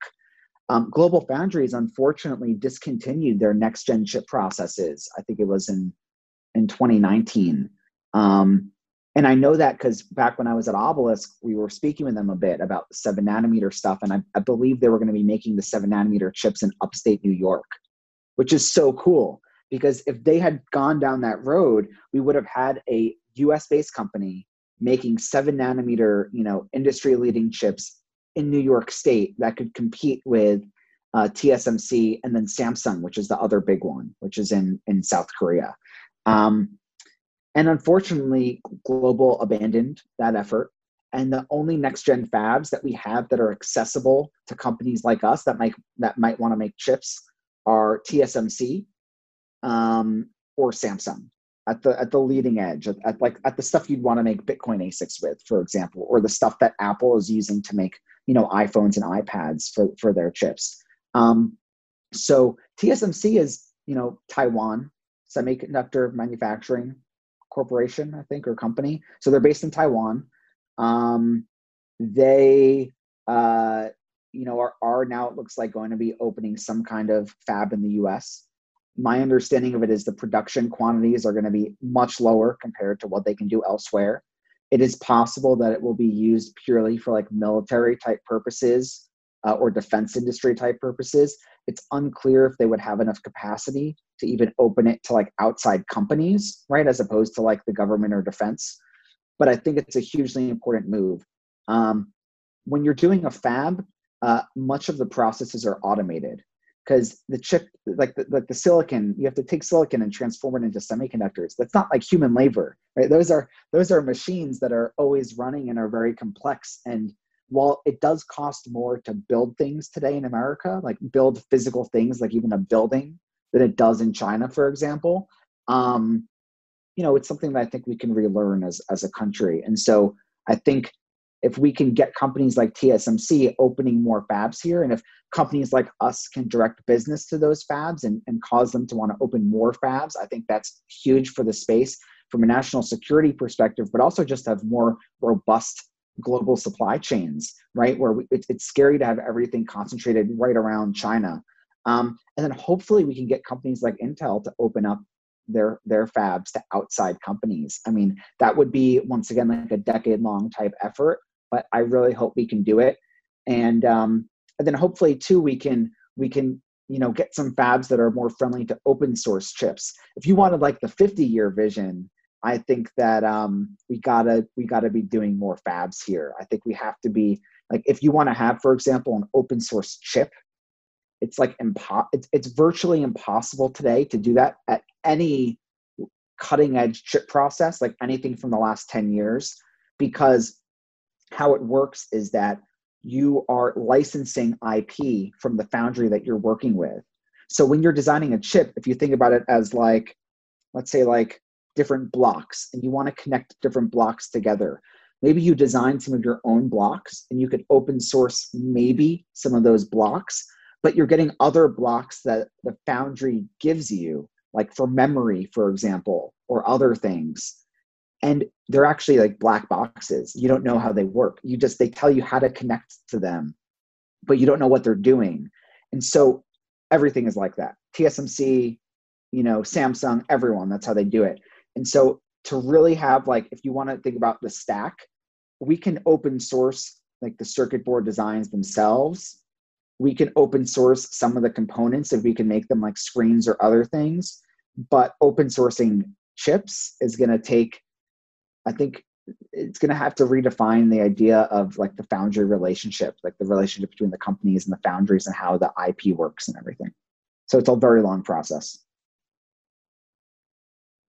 I hope so. And Google actually took a leap on that. I believe at the very end of June. I forgot what it's called. I can always send it to you after if it's of interest. But there is a fab located in the U.S. That can do like that does like defense type stuff. And Intel partnered with them. Sorry, not Intel. Google partnered with them to have like a open source design kit for chips. And this is like, I think it's like it's in the hundreds of nanometers. It's like 100+ nanometer chip when we're at like 7 today. And smaller is better with nanometers. So you can't do like a processor on there, but maybe you can do like some kind of secure element on there. And so it's something that we're looking really closely at, because they've opened a lot of it up completely to the point where you could have like a GitHub repo and send it to the foundry, which is unheard of. And so hopefully we'll see some progress on that side of things, and hopefully companies like ours can help push that along. Boss, big plans, thinking big. That's why I love Bitcoin. It's makes people think big, brings back like a moon race type vibe, not only to America, but like just to individuals who value sovereignty and making cool stuff and moving us further into a cooler future, or not even a cooler future, it's a better future, right? It fixes our time horizon, right? It completely fixes it. It pulls us out of this artificial, situation that we have today from the Fed, which is messing with, the interest rates and devaluing our currency. And it really, in this environment, it changes the calculation that companies have when they're looking at what kind of projects to pursue, right? If you ever have like a traditional finance type class where you're trying to evaluate an investment and looking at like the hurdle rate, like the rate of return that you have to clear to make the investment worthwhile. If you have a higher interest rate society, then your hurdle rate is higher, because maybe a company does not have to pursue a certain project. It can just keep the money in the bank instead and make like 7% interest. But in our society of artificially low interest rates, pretty much any project is worth pursuing. And I think it's one of the reasons why we have a lot of just crap, like a lot of startups that are just doing the same thing as 20 other startups. It's why as soon as you have like one mattress company that's direct to consumer, you have like 20 more. As soon as you have like one pot and pan company that's direct to consumer, you have like another 10 more. It's like, why are all these smart people starting companies that are not really doing anything novel, right? And I think it's a problem of time horizons. And I think you can track it down to the monetary policy. And I think you can wisely say Bitcoin fixes this. Fix the money, fix the world. Yep. I mean, yeah, safe drives us home. Time preference. If Bitcoin really forces you to shift your time preference to a longer view, it's been incredible to do this podcast and the newsletter to follow people with the same mindset, and I think the ideas are starting to incept into the rest of society slowly but surely, especially as everything gets crazy polarized throughout the whole world. And I think people feel it deep down that something needs to change, and many or most vast majority of people aren't able to diagnose the core of the problem and what is causing this deep down problem that they feel in their stomachs. And again, it's time horizon and thinking big and having the ability to think big, because you don't have to think on a short time horizon. And you guys at Foundation Devices are thinking big. I'm very excited to get my hands on a passport when it's officially released. When can we expect that to hit the market? We're in the prototyping stage now. And we're also just working on the firmware side of things, which will take probably about a month before we have like a kind of alpha version of the firmware that we feel comfortable releasing. And then we just got our second revision back of prototype circuit boards, and so we're working on validating those now. I have a 3D printer in my apartment, which you can see, where we've done a lot of prints for the actual enclosure. We've sourced all the components already. So the next stage is getting a small set of production ready prototypes, probably 20 to 30 of them, where we can actually load up like the alpha version of the firmware. So that'll be probably over the next 20 to 30 days. We'll probably place those orders once we validate these prototype boards that we have.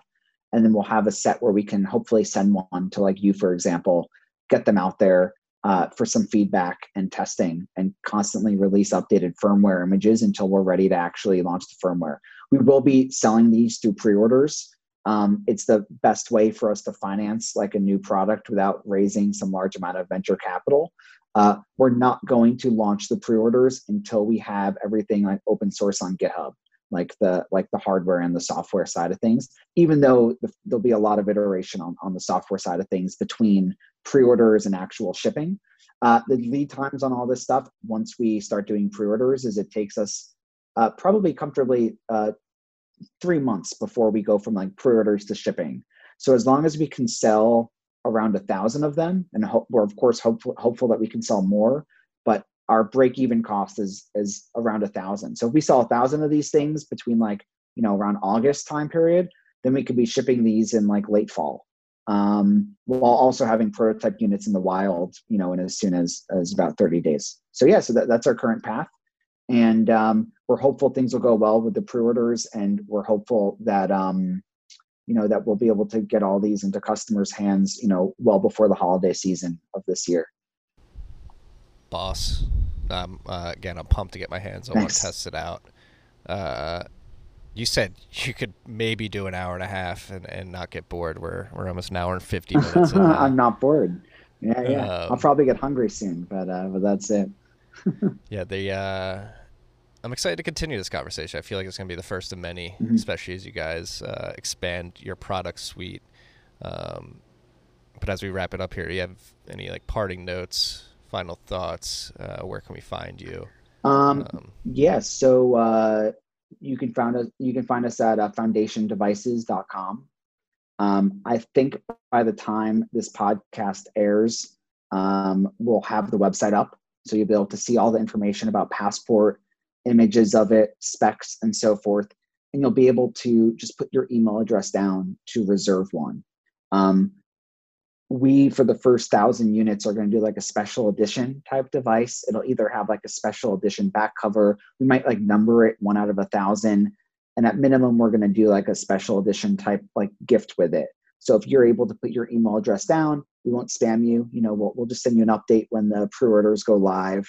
And then hopefully, if you want to buy it, that'd be awesome. Besides that, we have some good blog posts up on the website too, where we talk about things like the importance of open source hardware, US manufacturing, and so forth. And we'll be putting up some more blog posts that dive much more into like Passport and the product design process and the specifics around how to open source hardware, for example. What licenses do you use? That's actually a much more complicated question than you'd think. Then we're also on Twitter at Foundation DVCS, because Foundation Devices is too long to fit, on the Twitter username. So really, really appreciate you taking the time, Marty. And hopefully we'll be back on in the future. No, thank you again. I'm very excited to see all your products hit the market, and I'm sure we'll be providing feedback. Matt will definitely be providing some unadulterated feedback. I just want to provide Matt with a really cool phone that comes preloaded with graphene, with like a custom launcher where it actually, the user interface looks nice. That's what I want to do. Maybe we'll get there sooner than we think, but like I just can't wait for however many years from now you can like present Matt with a phone. Sure. He'll be waiting with bated breath. Cool. All right, that's all we got this week, freaks. Zach, thank you. This has been incredible. I'll post this probably next week, right? Yeah, that sounds good to me. Awesome. Peace and love, freaks.